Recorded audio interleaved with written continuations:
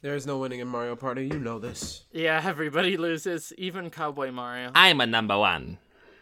Wait, who was that? Was that Waluigi? Was that Toad? It was Wogo. Oh, man. Oh, Peach's second son. Throwback, man. Forgot about I Wogo. haven't heard that name in years. What is I haven't heard it in years either. What is Wogo? It feels like I've never heard that name. What is Wogo? Is it Wogo? It means, it means... Go, E.G. I'm listening.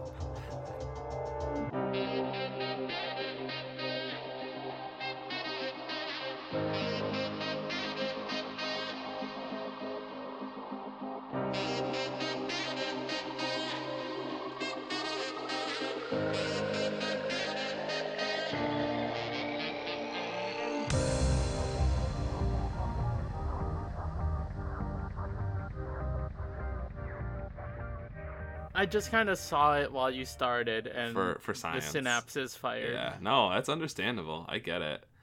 Anyway, as you've surely gathered by now, this is our tech podcast where we just take two pieces of technology and jam them together in unexpected ways and see what'll happen. So Ray's doing exactly what... Okay, he's got a fidget spinner now, and I guess that's also being combined with a flashlight.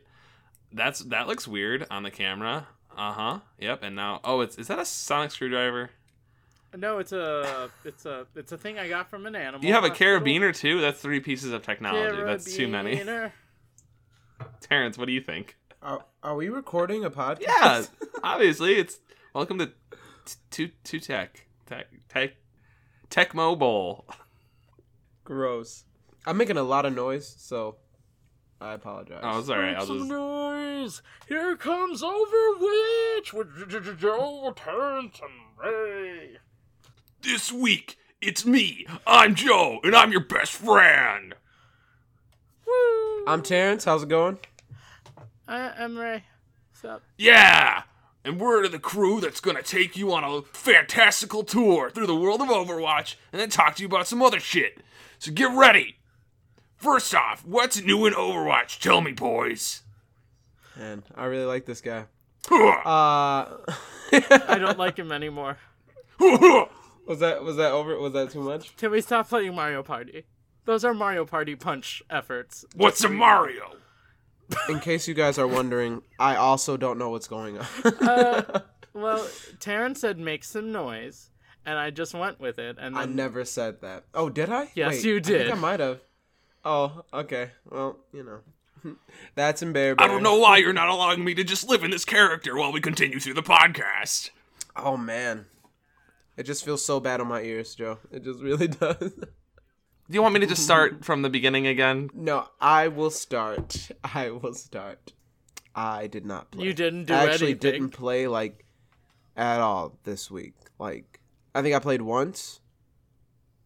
I didn't play Overwatch this week, you guys.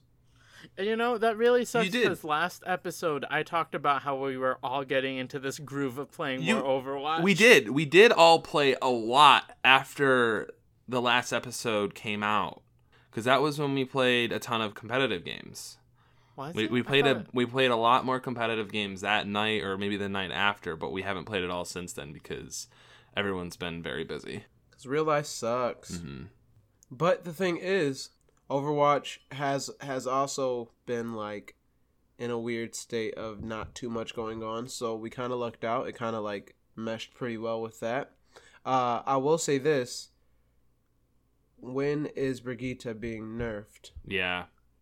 Never. I would like her to be nerfed because I understand how specific she is and how much different she is than everybody else. But come on, She's so strong. really, come on. You sound the like fact when that Moira Armor came out. I didn't actually say those things when Moira came out. neither. Remember, I wasn't a big fan of Moira.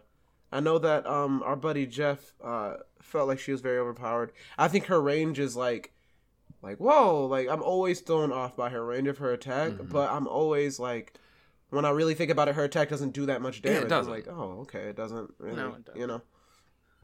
But Brigitte, holy cow, I feel like the only reason why I can't call her overpowered is because her whacks don't do that much damage, but shutting down half the cast yourself is kind of intense. Like, I don't know. And as a healer, like, come on. But yeah, that's my banter about Overwatch this week. I welcome all of the anti-dive that she does, because we really needed it, in my opinion. But wait, who do you think, if I may, who do you think needed to be shut down by Brigitte? Any of the dive what tanks, do you think needs Tracer, to be shut down? Genji, even Reaper. You think Genji needed to be shut down? I feel like Genji is one of the only characters that I really don't For supports, feel like you don't play too supports. crazy. Okay, I understand. There is a support that can shut down dives and Genjis and Tracers now, and that is huge to me as a support player. But what about also shutting down, like, almost every tank? Even better. Like legitimately almost every tank.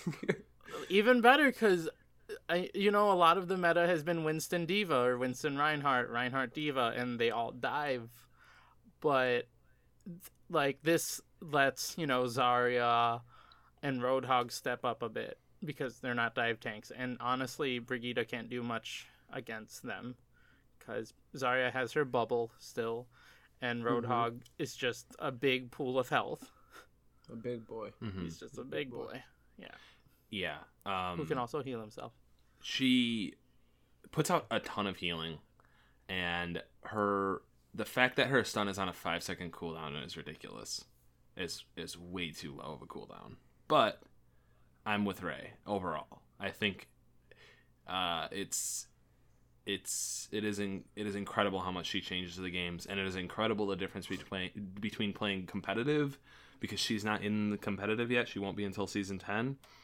And playing quick play, where she's in every game. And what I really like about her being as strong as she is how much it will change the meta, and how much, like, I feel like Ana is going to make a comeback, because having her anti-nades against Brigitte's big healing is huge. Super important. Quick question. Yeah. Does the anti-nade block the armor? I don't think so. From Rally, okay. I don't think so. I think it would. Oh no, I just mean her, like, from her E. I don't know. Yeah, I think it would, because I think it would block it. When you throw it out, it does healing first. If they're already, they won't be at full when you hit them with an anti-nade, because they take some damage and they're purple, so they won't be able to heal. Right. They only get that bonus armor if they're at full health. Okay. Yep. Okay. Got it. That makes sense. But I mean, my completely not even my most casual opinion is coming from the fact that, like, before Brigitte, that was just, I mean, she's definitely changing the game. Like, I applaud that. That's always cool. I'm always looking for those huge changes that are actually changing the game, as opposed to just one or two aspects. But, like, my thing is, like, show me a character who's a hard counter to Brigitte. Like, show me a character. Pharah. I mean, Pharah. Okay, that's fair. But I mean, that's pretty much it. I mean, but if you're not prepared to handle Pharah before Brigitte even became a thing, like, you're doing it all wrong. Right. And on top of that, like, I guess Sombra's pretty good for Brigitte. I mean, Sombra can't really do anything. I feel like Brigitte, it's everybody else's job to kill Brigitte after Sombra, like, hacks her. But when it comes, like, I understand her place and how it, like, definitely changes the game. But I need to see how it makes the game still fair for everyone, as opposed to it just being like, well, we just need, kind of like in Pokemon. I know this is a weird jump, but fairies being the kryptonite to dragon types, it just being like a boom, we're just gonna close out that whole section, and that kind of like changes the game. But I want to see how Brigitte changes the game as opposed to just shutting down. Yeah, that's fair, because, like, I will say, so I've been playing a lot of Mystery out of what I have been playing, and I've played Brigitte a few times, and God, she is fun as hell. Getting stunned by her over and over again sucks. Like, playing against her is not fun right now. And the other thing is, like, I've been picking up Genji a couple of times in those Mystery Hero games, and, like, having a shit ton of fun, but, like, it felt before like Genji was in the right spot, where there were a lot of people that really didn't have much to say to him, and then there were people like Zarya and Winston and Moira, who, like, Moira was already good at anti-dive. Yeah. Not unstoppable. Not like, okay, well, I'm also a tank back here on the back line, but she could, like, at least pester people enough to make them think twice or be careful about choosing their picks.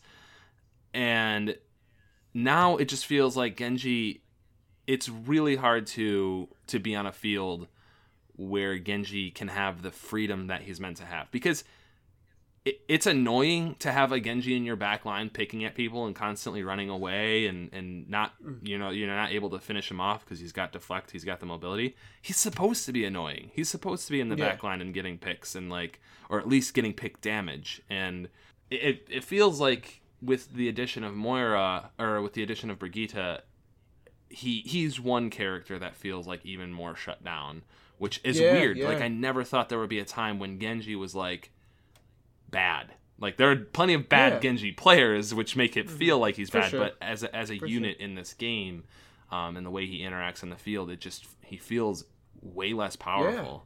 Yeah. She not only adds another shield, which is always a problem for Genji, but now it's a support that he can't take out, which is his job, And I understand from a support standpoint that Genjis are really annoying to deal with, but even before Brigitte came out, if the team was good and knew how to support their supports, Genji wasn't that big of an issue. Right.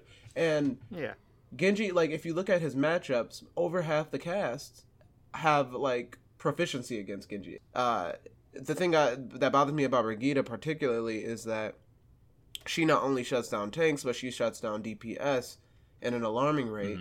I mean, how many DPS besides Pharah are a good pick on her? Like, even as a sniper, if you know there's a sniper, you just put up your shield, and when you have your shield up, you don't even have to put it down. You can stun people and then wait 5 seconds and then stun somebody else, like, it's intense. And like, I don't even know who she would have a problem with. Junkrat. Like, if she's looking, range is a problem. Junkrat, range is a problem for her. Range is a problem for her, but it's not even that big of a problem.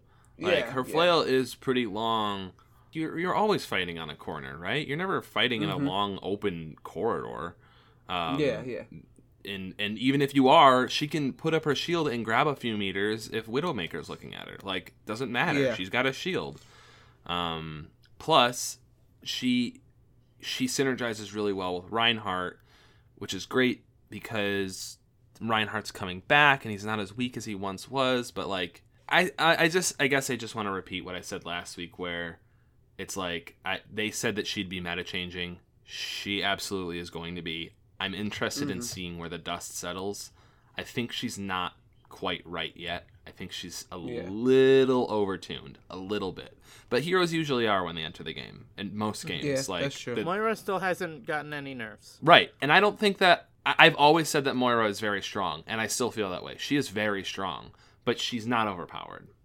Yeah, I don't think so. She's a very good really healer. Nice flavor to it. And one thing that I want to say, like, I see people, I see it a lot. I see Moira, Brigitte, and I don't understand what the pull is for that, because they're the only two healers that can't consistently heal, right? Like, they can both be in a situation where they can't put out healing, and that sucks. Like, that can be pretty detrimental, but, whatever. Just a thought. Ray, you're the support player. What do you think about all this? Yeah, I was about to ask you, Ray, what is besides what do you think about all this? I have a backup question. When you're playing Brigitte, do you feel the difference in playing other healers, where I feel like supporting Brigitte is not as hugely, like, unbelievably necessary as it is for supporting Mercy or supporting Ana, who can't do these things that they need to do to stay alive. Yeah. I feel safer playing Brigitte. I do. I as a support player, I don't feel the need to call out to you guys as much, and like Moira, she can make plays. She can definitely make major plays and carry teams if need be. And that's scary, right? She can carry. Yeah, I do agree that she's a little overpowered right now, but that's what everybody thought with Moira when she came out. I think we're still in that stage where we're trying to figure out what's good against her, what's bad against her. I mean, everybody, it's only been, a week and a half, 2 weeks? Everybody's still figuring out like everybody's figuring out what she's good at.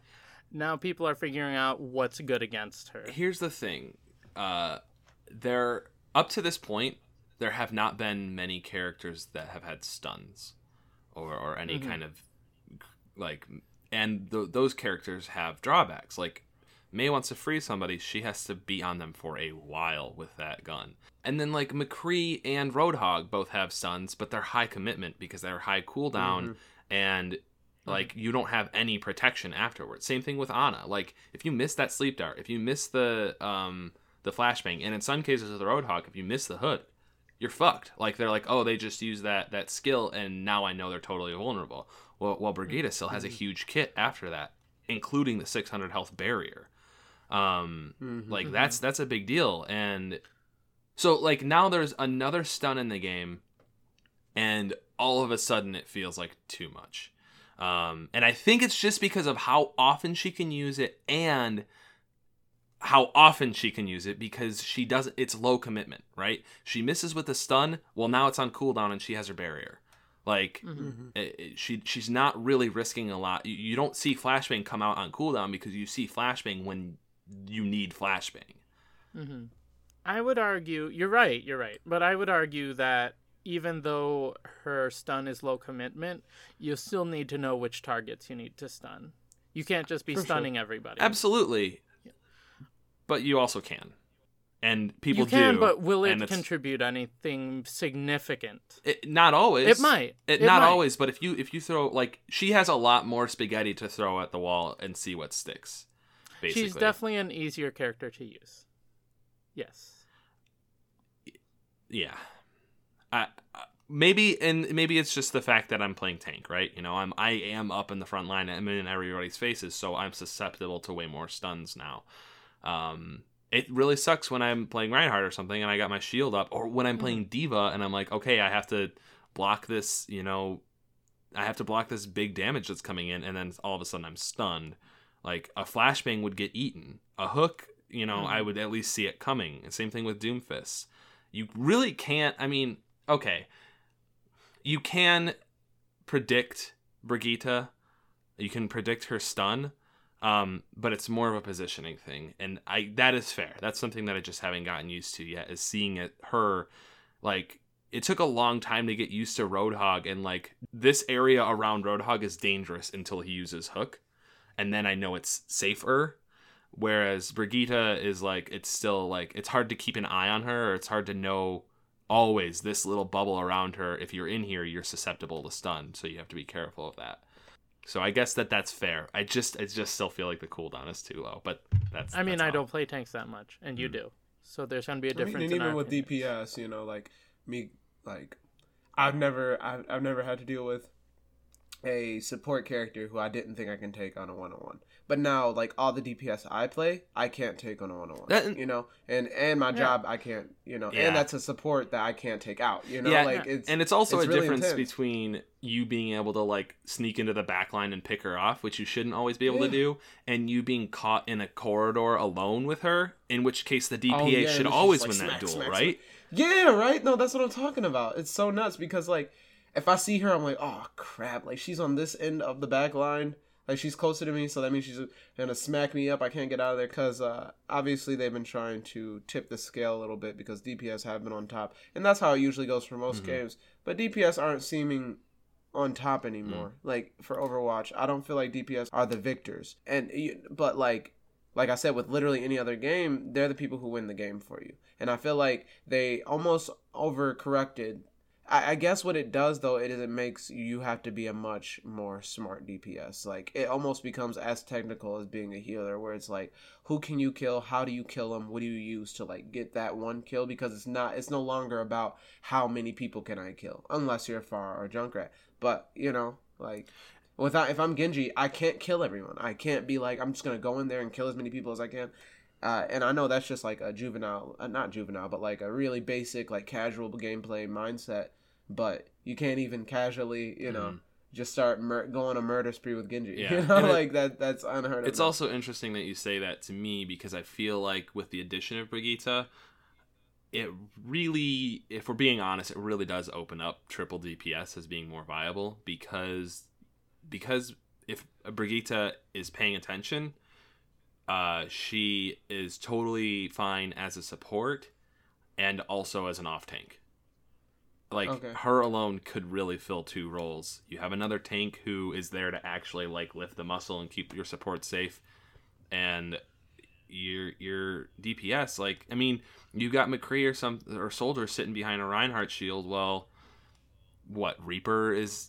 Man, I feel like we're going to see more Reaper. Because Reaper is one of the few people who can, like, get enough damage quickly enough onto Brigitte. Maybe Bastion will be, like, more... I don't know. It's really unpredictable. Yeah, it is. I want to make one last comment before we move on about Brigitte. Her and Moira have been pushing more towards team and group play. Yes. Which is good. Yes. Brigitte is very bad alone. Yeah. She can be taken out alone pretty quickly. Yeah. She can survive on her own, but she can't do anything alone. Yes, that's true. And team play does not necessarily mean that everyone has to be all grouped up, but Brigitte and Moira have also contributed to probably bringing back Deathball, where the whole team just groups up and goes in one massive army, like all charge the point at the same time, and Brigitte's swinging her flail around and getting a ton of healing in, and Moira same thing. The burst healing and like the team healing that both of them bring together, I think is interesting. Yes, I think on attack that they probably work together really well. I'm just worried about them on defense because I mentioned them as a pair earlier, not being able to sustain. Yeah, and I feel like one of those supports who can get them back to the point on defense is very important. So I think Mercy is still one of those people who is like, if you're defending, especially on the first point, you need to have her there. Like, she needs to be able to keep the push, like, from moving forward. Because if one solid person gets taken down, even if they have a healer, if we take down a tank and if one of your tanks go down, like, you're pretty much, I mean, very often are you put in a scenario where you're kind of screwed because it's like, they're just going to bring in the damage. They got spawn advantage. No matter who we kill, they still got that backup coming soon if we're not winning the team fight, Right. I want to talk about what I did in Overwatch. Please. What'd you do in Overwatch? I played some solo games because we were all very busy this week, and it was okay. It reminded me how much I missed my friends. I only played like 3 solo games, and I'm like, okay, I'm done. One of them was I was up against 6 supports, and they won because they could sustain each other. No mercy, just all the other supports were there. That comp can't fail. No, it really can't now, especially with Brigitte in the mix, giving everybody shield or armor, and then Symmetra giving shields. It's just Lucio keeping the music. That actually, oh, man, that reminds me of something that I did want to talk about. Is after we recorded last time, we played some No Limits games, and let me tell you something that if you can get some friends together is fun 100% of the time. Is at least having 2 Symmetras and 1 Brigitte. I would say 3 Symmetras on point A if you're defending, okay? And that 3rd Symmetra brings out the teleporter on point A. If you get pushed back to point B, both of your Symmetras have shield generators, your Brigitte gives you rally, and then you're walking around as a 500 health Reaper. And what the fuck? Everybody's a tank. Everybody's a tank with 150 health at least of shields, which come back when you're out of combat for a second. That's insane. Seeing how high those health bars got, and we were completely we lost the point A like very quickly, but we held point B for the rest of the time, and they really didn't have a chance. It was a boring game after that. It was not running boring. Around. I wasn't. Well, that's fair. I wasn't playing Brigitte. I was desperately trying to find people to heal with my E to build up my ult again. That was it. Because the other team would not push in because they were so scared. They couldn't. Everyone. Every time they came in, like, I'm not gonna lose that 1-on-1 when I have twice as much health as you. You know what I was thinking would be fun? just because it would just be really stupid. I think that 2 Torbjorns and 4 Bastions would be a lot of fun. Oh boy. Just Bastions and Torbjorns like watching each other and just like shooting at literally Doubling up on everything that comes in. Torbjorns is always scary, especially with the Good armor and that bad he idea. puts out. Like, I've been seeing that a lot too. I feel like Symmetra's coming back, and or anyone with shields plus Torbjorn and Brigitte. Like, the additional armor and the additional shields, giving your team bigger health pools is part of, I don't want to say the meta yet, but I've been seeing that happen a lot more in quick play since Brigitte came out. Yeah, because she has a different thing. She has a third stack. Mhm. Like, that's freaking nuts. Yeah. It's crazy. So, What else? That's our analysis of Brigitte Yes. since she came out.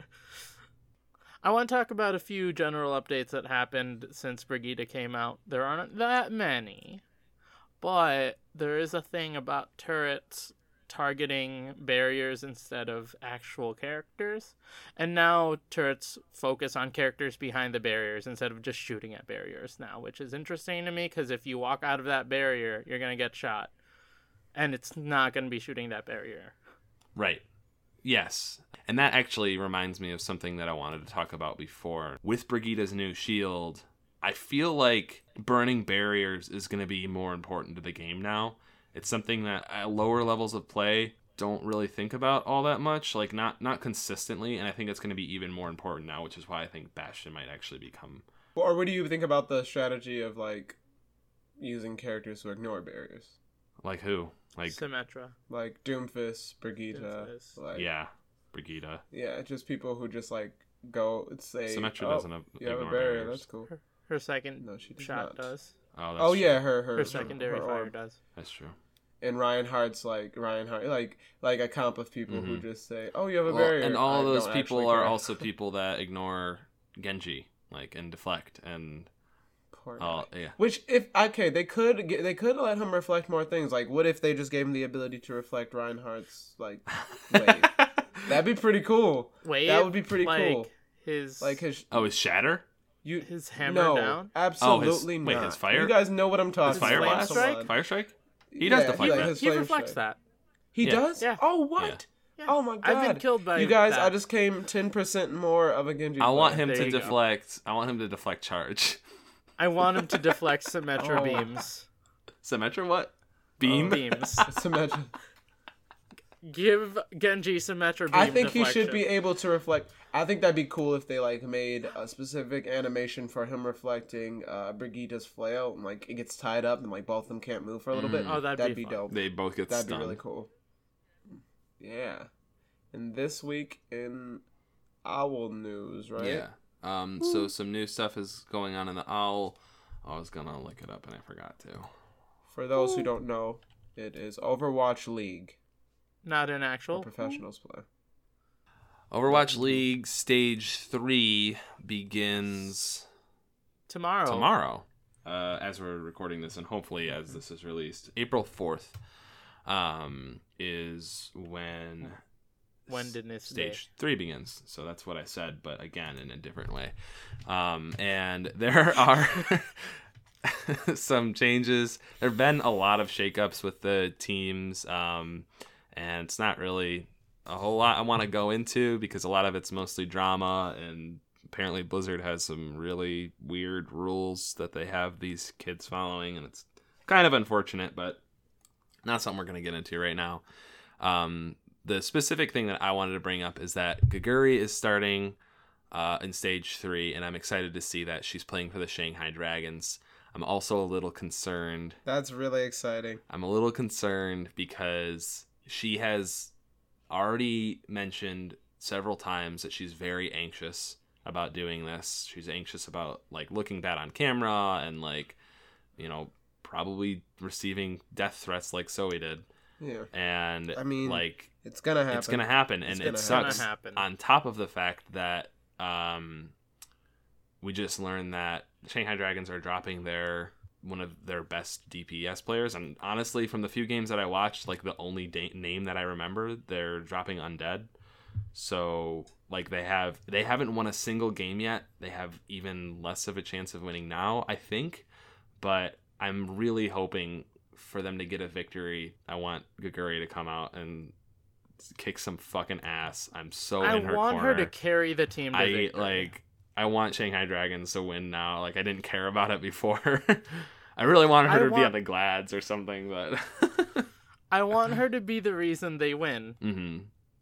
Yeah. Even losing their best DPS. Yeah. I want her to be the one that carries the team to their first victory. Yeah. So that's my hopes. Yes. That might be too much to hope for, because that's like not because she's not good enough or anything, but because that's a ton to expect of one person in a team sport. We'll see. Wishing her well. Fingers crossed. And let's see, the Shanghai Dragons, they actually play the first game in the first stage tomorrow against Dallas Fuel, who are kind of a fucking mess right now. So maybe it could be it. Like I will probably try to make time and watch that. And I'm gonna go watch that. If I don't, I'll definitely watch the video on demand. Anyway, I think that's pretty much everything going on in Overwatch right now. Oh, Uprising is coming up. Oh yeah. Yeah. Okay, I know that. It's also I've heard things that it's not going to be called Uprising, but instead it's going to focus. Every year is going to focus on the history of Overwatch. So there's rumors. I don't know if it's true that this year is going to focus. The new event is going to focus on Blackwatch, but they're also going to bring back Uprising. Obviously, like they're not going to get rid of all the old events. Good. Well, I'm looking forward to that because a lot of those skins are super cool. Starts next week, I think. Oh, man. April 10th or something. I might have to actually buy the game Overwatch. Yeah, Terrence has been renting it from Family Video repeatedly. That is not canon. Okay, he's been renting it from GameFly repeatedly. Oh my god. What a burn. And then, I think that's the music. I think that's. I hear the review music. Yeah.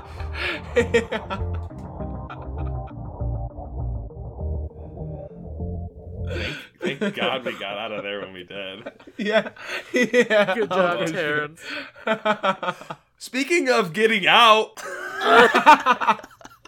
guess we found a way out of there. Mm-hmm. Good job. Yeah, you made that joke at the beginning of last episode. I realized I did, actually. Here, let me say it right. Do you guys want to try again? Yeah, I got you. Oh, I hear the music. No.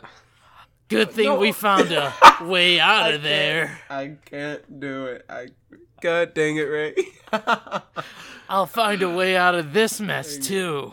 In case you guys are wondering, no character in the game, A Way Out, which we are reviewing in case you didn't understand, sounds like that. Okay? A Way Out is a video game, according to Google. Which That's insane. I almost started reading the ratings. It was released on March 23rd. So just very recently, and it's available on PlayStation 4, Xbox One, and Microsoft Windows with the crossplay thing. It's not on Steam. So just those two major platforms. That was air quotes. And it was developed by Hazelight Studios. And there are a lot of really interesting things about this game. Starting with the fact that it must be played 2-player co-op. You can't play it alone, and you have to play the whole thing with a friend. It's about 6 to 8 hours long. So I love a game that's so daring that it assumes that everyone has friends now. It doesn't assume that everyone has friends. It assumes that people who will buy and play the game have friends. Yeah. Or it encourages you to go out there and make a friends friend in case you don't have them. Right. So Ray and I played through the whole thing, and it took us about 7.5 hours. What did you think of it, Ray? I thought it was a very good experience. Mm-hmm. I don't know if I can say it was a good game, but it's definitely worth experiencing. It's a very good and interesting experience and experiment, and it is not a very good video game. It's basically a glorified cutscene that you play with your friend. It's like all of the parts of Uncharted where you're climbing trains and mountains and stuff without any of the firefighting. And then there's a bit where there is firefighting and it's not very good. And that's pretty much the whole game. I think what I enjoyed most about this game, I don't know why I said it like that, is the fact that... Because Joe's been saying it like yeah, that. probably. Is that I got to play it with a friend, and it was the bonds that we formed together. As the characters form the bonds. As the characters and as people. I felt like I got closer to Joe as a person while playing this game. So, yeah, real quick about the characters. You play as Leo or Vincent. Leo is like a wisecracking, short fuse criminal. And Vincent is far more level-headed and calm and collected, also a criminal. And both of them are in prison, and you spend about the first hour and a half of the game finding a way out of prison. And that is a lot of fun. Like, and there are some really tense moments in that where you're like sneaking shit behind the guards' backs and stuff like that, where you could be caught, and it's really interesting. I know we keep saying there's same... no penalty for being caught. You get caught or something, and like you get a short cut scene where you put your hands up and then you get sent back in time 5 seconds, like, and that's fine. Joe and I never got caught during that, so I wouldn't know. Just agree with me here. That means you're really good at games. Yeah, I mean, that's what that means. Because you never you're got really caught good in this at game. pressing R2 when the screen says R2. Games. Yeah, it's hard to call it a game. It's way more a really long action movie, and yeah, that is how I've been thinking about this game.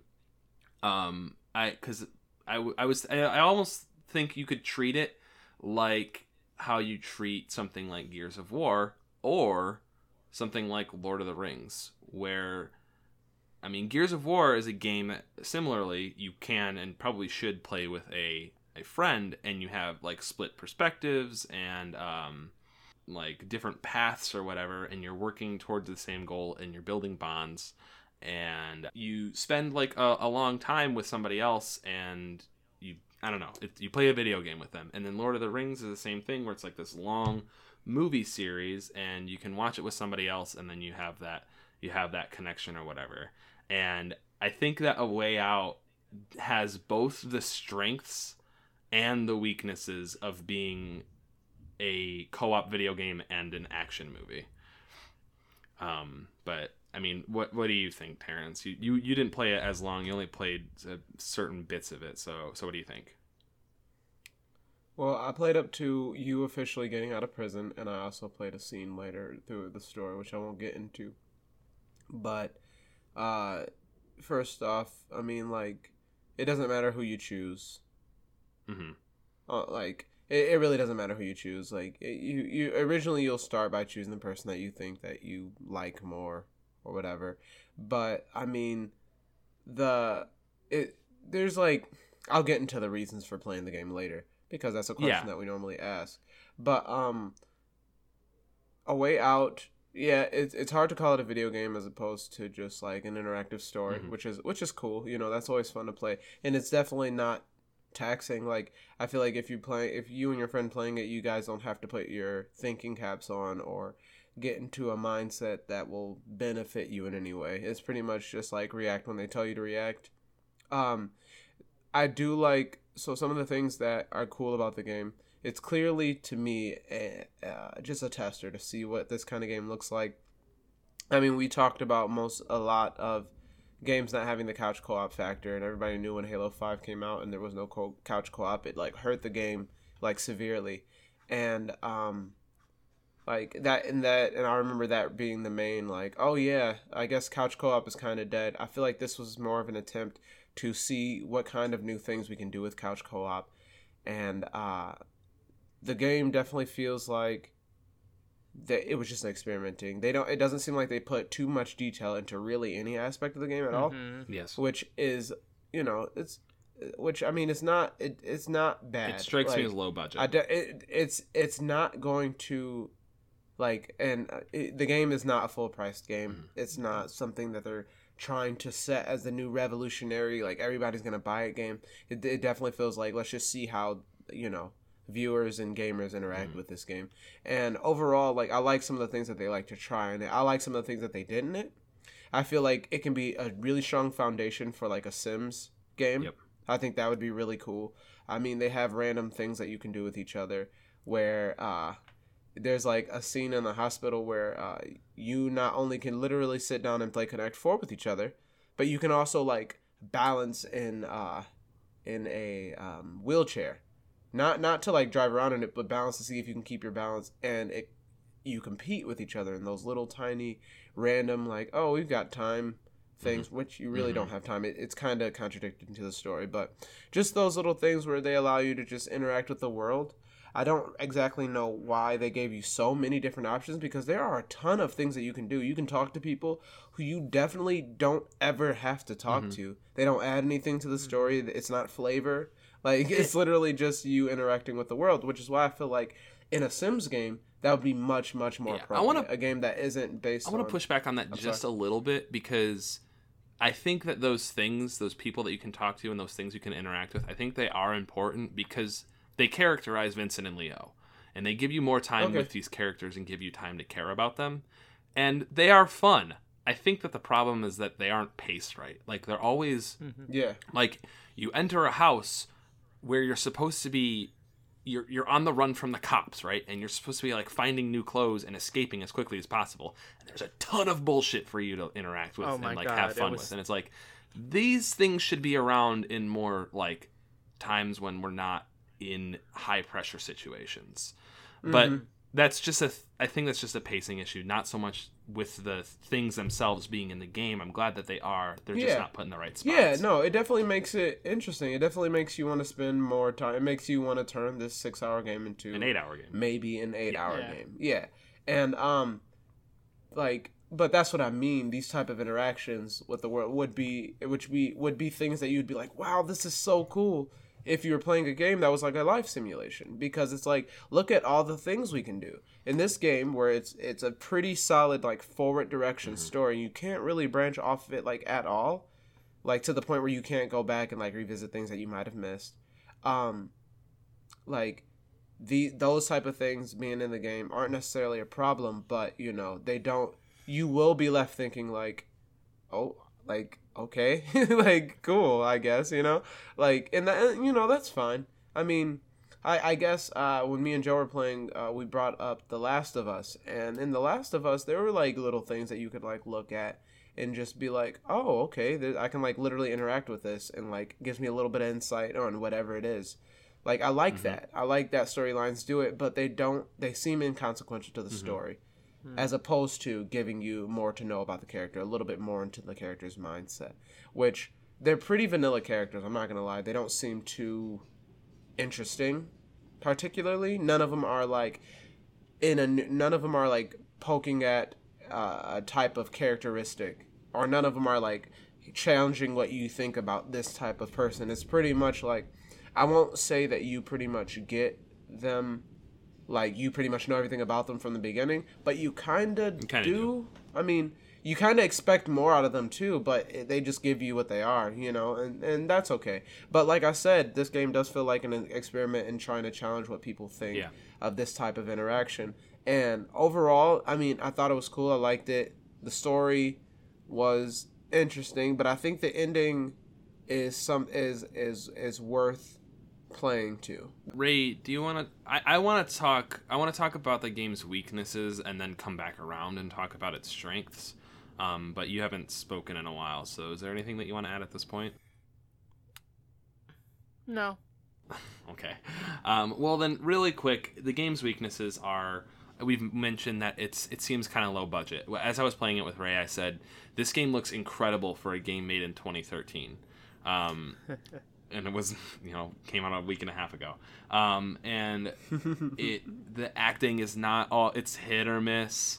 The writing is hit or miss. There are lines that just sound and feel awkward. There's this bit where Leo says, "Oh man, let's just say it's a long story," and it's like, you either say "let's just say it's something," and like that something is a double entendre or whatever, or you say it's a long story.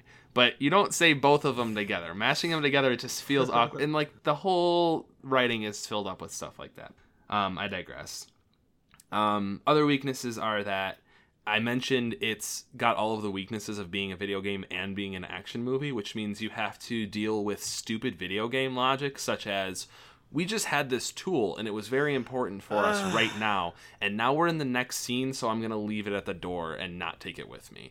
And that ate at me so much. There was no inventory. There's no inventory, which, like... It made sense in the prison. Yeah. Yeah. But outside of there, like, there is a scene where you get a fire axe to open a door. And then you put down the fire axe and then go through the door. Yeah. And I was like, why don't you take this with you? You're being chased by cops. And there were a ton of things like that. Like, as you're escaping the prison, you use a flashlight. And you use a wrench in the same run, and like there's a bit where you see some guards and you put the flashlight down, like you turn it off and put it down. You don't put it in your pocket. And when you are done using the wrench, you put it down and you leave it there. And it's like, those things would probably be helpful to you as you continue to run away from the prison. Oh, and when you get down to the bottom of the trail and you both have to heft a log so you can climb underneath it rather than just kind of walking over it like a person would do. But because we have to move the scene transition to the next place, and because this is a video game, that's how it has to happen. And just a lot of that stuff wasn't super well done. I think that this must have been a smaller studio. This is kind of like the first thing into that. So I'm able to forgive that stuff, and I'm also able to forgive all of the weird action movie tropes, such as hyper intense car flips and shootouts where nobody should survive them, and like bad writing, and like all of this stuff that when you're watching an action movie, you have to pack it up and put it away and be like, suspension of disbelief so I can enjoy this. Doing both of those at the same time is hard. It's a lot of stuff to be like, okay, well, there's a lot of really distracting elements that are hard to put away. And the gameplay is not super engaging. Like, to call it gameplay is almost too much. It really is like an interactive storybook. Interactive story. But yeah, I guess that pretty much is the end of my list of its weaknesses. I'm going to add to the weakness of just, like, in all those aspects. I said it before, but it just feels like they didn't take time with it, which is why I say I feel like it's an experiment or to test something, because it almost feels like we shouldn't even take it that seriously when you play through it. And it's just too far into this world for us to compare this game to really any game that's come out. Like it's just, there's so many things where it's just like I'm not one of those people, but like the graphics aren't too impressive. I mean, it looks like they were attempting to make things realistic. I get it. Like, this is a realistic world. Like, that's what the graphics did for me, was just to tell me that this is supposed to be based on the same laws that we go by, you know? And that's about it. They don't do even hyper realistic cutscenes or anything like that. And yeah, I get the budgeting and stuff like that, but usually if you can't do the hyper realistic thing, you trade in an aspect that is really, really enjoyable. Like, Into the Breach, we did not love it because it was super graphics or like super like there's just so many different ways to play this character, you know. But like, they capitalized on an aspect that was able to like bring us in spite of different things that they are competing against. This game looks like it's trying to compete in a lot of different aspects that it's not even competing in. Like, so it's just very like, okay, like, if I were to pretend like this was supposed to be a new great game, I would absolutely despise it. I would think it was trash. I would be like, what are they doing? But they almost are letting you know, like, hey, don't take it that seriously. It's not a AAA game. Yeah. Yeah, no, not at all. But you said weaknesses, so I'm assuming you are about to talk about strengths. But before I do, Ray, do you want to say anything at this point? I really don't. You guys are covering everything I want to talk about. I honestly have nothing to before add. I get into my laundry list of everything that this game did well, because it did do a lot of things well. Ray, what did you enjoy most about playing this game? What are the strengths? I enjoyed playing this game with my friend Joe. Yes. That is what I enjoyed the most about this game, and I know that sounds weird, but I think experiencing it, the necessity to experience it with another person is what made this interesting to me. Mm-hmm. And I think they did that well, despite, it's still an experiment. All the pieces are experiments, but you got to do that with a friend. Mm-hmm. Yes. And I thought there's something very charming about that. So, yes, agreed 100%. And now I guess, having heard all of this, my concern would be, how much am I paying for this? Like, if I have to play it with another person, like, we need 2 controllers or we need 2 copies? Well, no. The game is $30, not $60, which is a really big deal. Like, that's, I mean, I think it was a low budget game, and I think part of that comes through in the price point, which is very helpful. On top of that, Ray and I played it over the internet. Ray did not have to buy his own copy. He downloaded like a demo version, basically, and he can't play it alone, and I don't think he was able to unlock trophies for it, but he could play the full game with me without having to buy his own copy. And we didn't have any real connection issues. There was some lag on some things, but it was not really that noticeable. So I think it's really important for them to be like, you have to play this with another person, and they make it as accessible as possible. It was weird opening up a new game on my PS4, and the first thing that was on my screen was like a message about cookies and then an EULA. Like, it was really strange to have one of those pop up on a PS4 game, but yeah.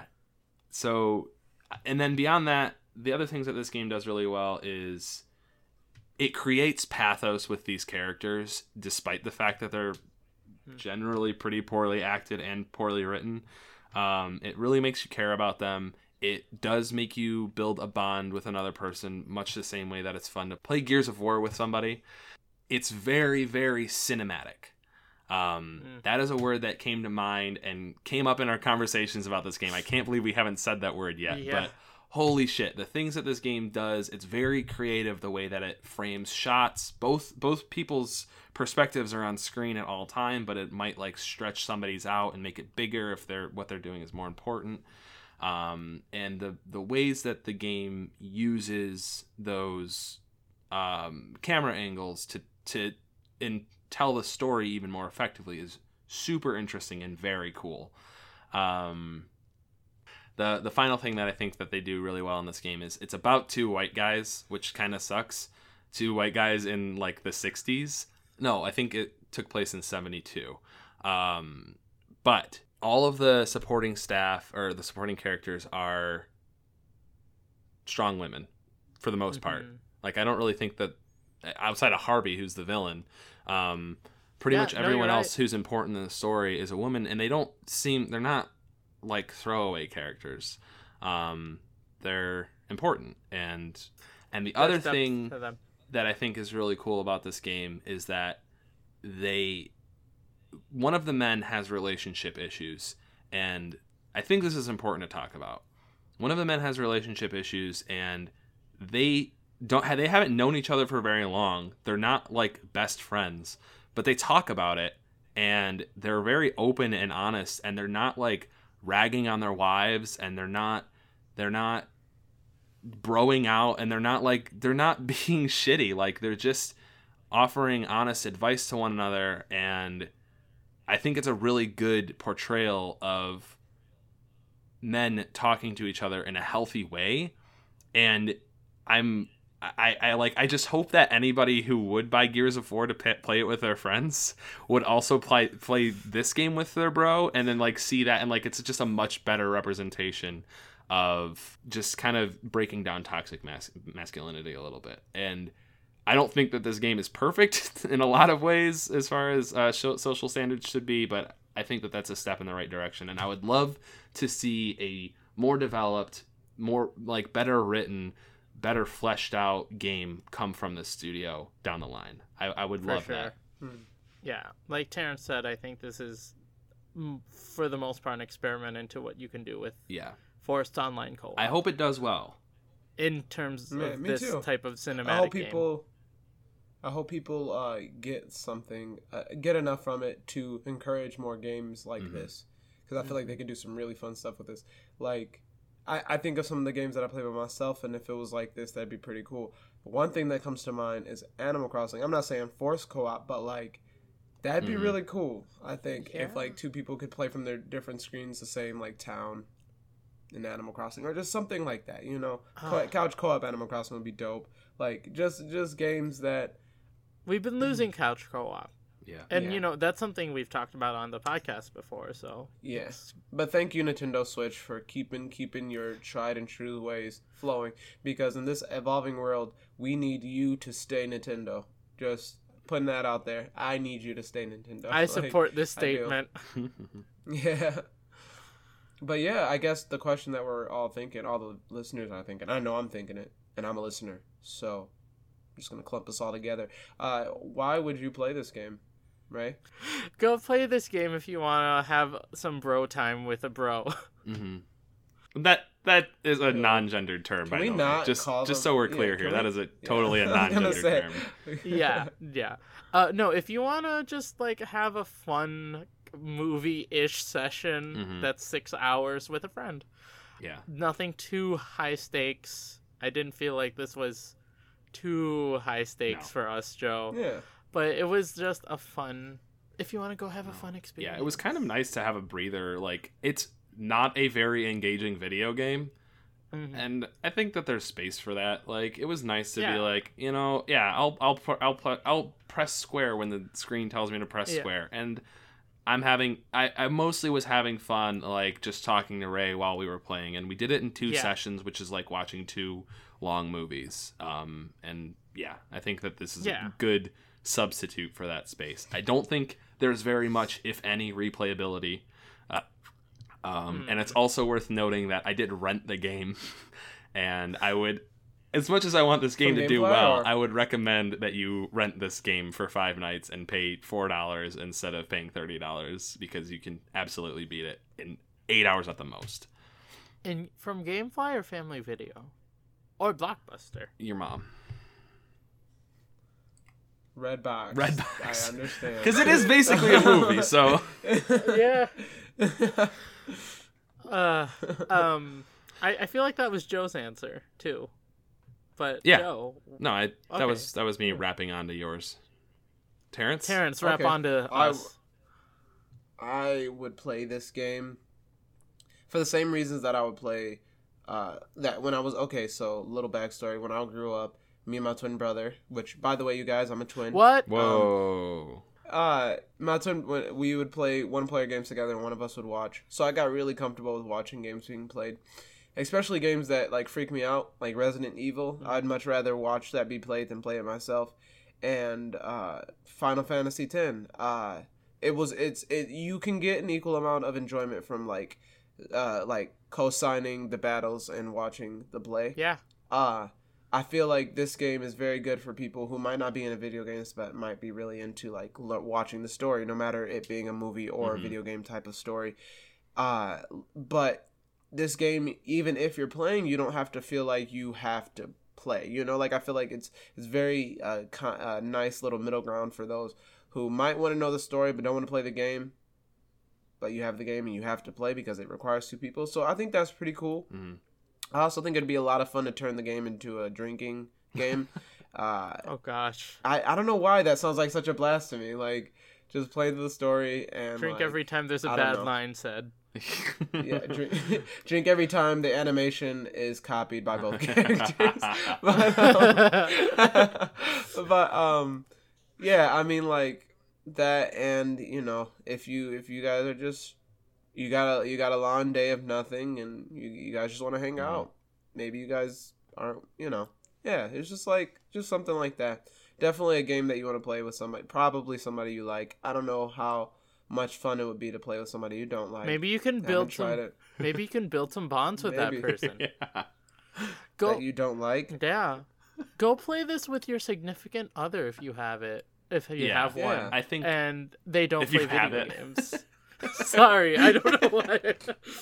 If you have a significant other, yeah. Or like your dad or something. Like, I don't know. I feel like anyone that you want to spend some Just time wanna with, have even some if they're time not, even if they don't play video games, I feel like this could fit for a lot of people. Mm-hmm. I could play this with my mom. I could not play this with my mom. And she would absolutely be like really bad at it, but she would adore the thought of this game. Mm-hmm. All right. Well, the other question that we always ask is, of course, is this game worth your Overwatch time? No, it's not. No. Go reflect Sombra's hack with your Go sword. reflect those numbers. Like, you can also get like quality time hanging out with somebody. If you play Overwatch, Overwatch is going to be more fun for you. But You're just if you gonna need to get take different... a break from Overwatch, or you want to watch a movie but not watch a movie, this is a good game. Watch a movie. Yeah. I mean, like, come on. Go watch a movie. This is a great experience, and I think it's worth experiencing. It's not a good movie though. Yeah, I think, and I wouldn't recommend watching a stream of it. Like, I think that really kills a lot of the point of the game, which is playing through it with it's building it's having an experience with somebody else. And I think that is a really cool thing, because it's not just a video game that they're selling. So yeah. Mm-hmm. They're selling bonds. Yeah. James Bonds. So when they say "go get a life," this is what they mean. Is that it? I hear the right. music. I hear No. the music. So that was a way out, and next week we are going to be talking about Slime Rancher, which is a cute little life sim, farming sim type thing. It's available on Steam, sim. and our guest is going to be Ms. Jacqueline / JBZ, previously known as Jaqueline? J-Dog. Jaqueline. Jack. J-Dog. What was her previous handle? I forget already. Jane Click. Jane Click. Yeah, Jane Click. And she'll be here next week with us, so look forward to that. And it's gonna be pretty amazing. It's gonna be pretty amazing. It's gonna be. It's gonna be a good episode. Sure. Don't mean to brag, but I don't have a single doubt. It's gonna be great. It's gonna be great. I'll brag about her. She's freaking amazing. Freaking amazing. She's actually competing in the Owl League next year. Stop. Mm-hmm. No more lies. No more lies. She's going to carry. Well, she's She's gonna be on the not signed on Glads, to Dragon. and she'll be on the same playing field as them. So I want to talk about her in Overwatch, but she is one of our comp peeps. So stay tuned for that. I won't get into what role she plays or anything like that. She can do that herself. It's a surprise. It's gonna be I'm a sure treat. You'll be waiting It's with gonna be a bated treat. breath, as you should be. So You're gonna Since you already suffocate. met the other two. Wait, they already met the other two. let's not make them wait any longer. I'm ending the Yeah, you're episode. right. This has Okay. been OverWhich. Thank you so much for joining us. If you want to get in touch with us, you can find us on Twitter at OverWhitchCast, or send an email to overwhitchpodcast@gmail.com. I'm Joe. I'm Terrence. I'm Ray. And remember, you're better than us.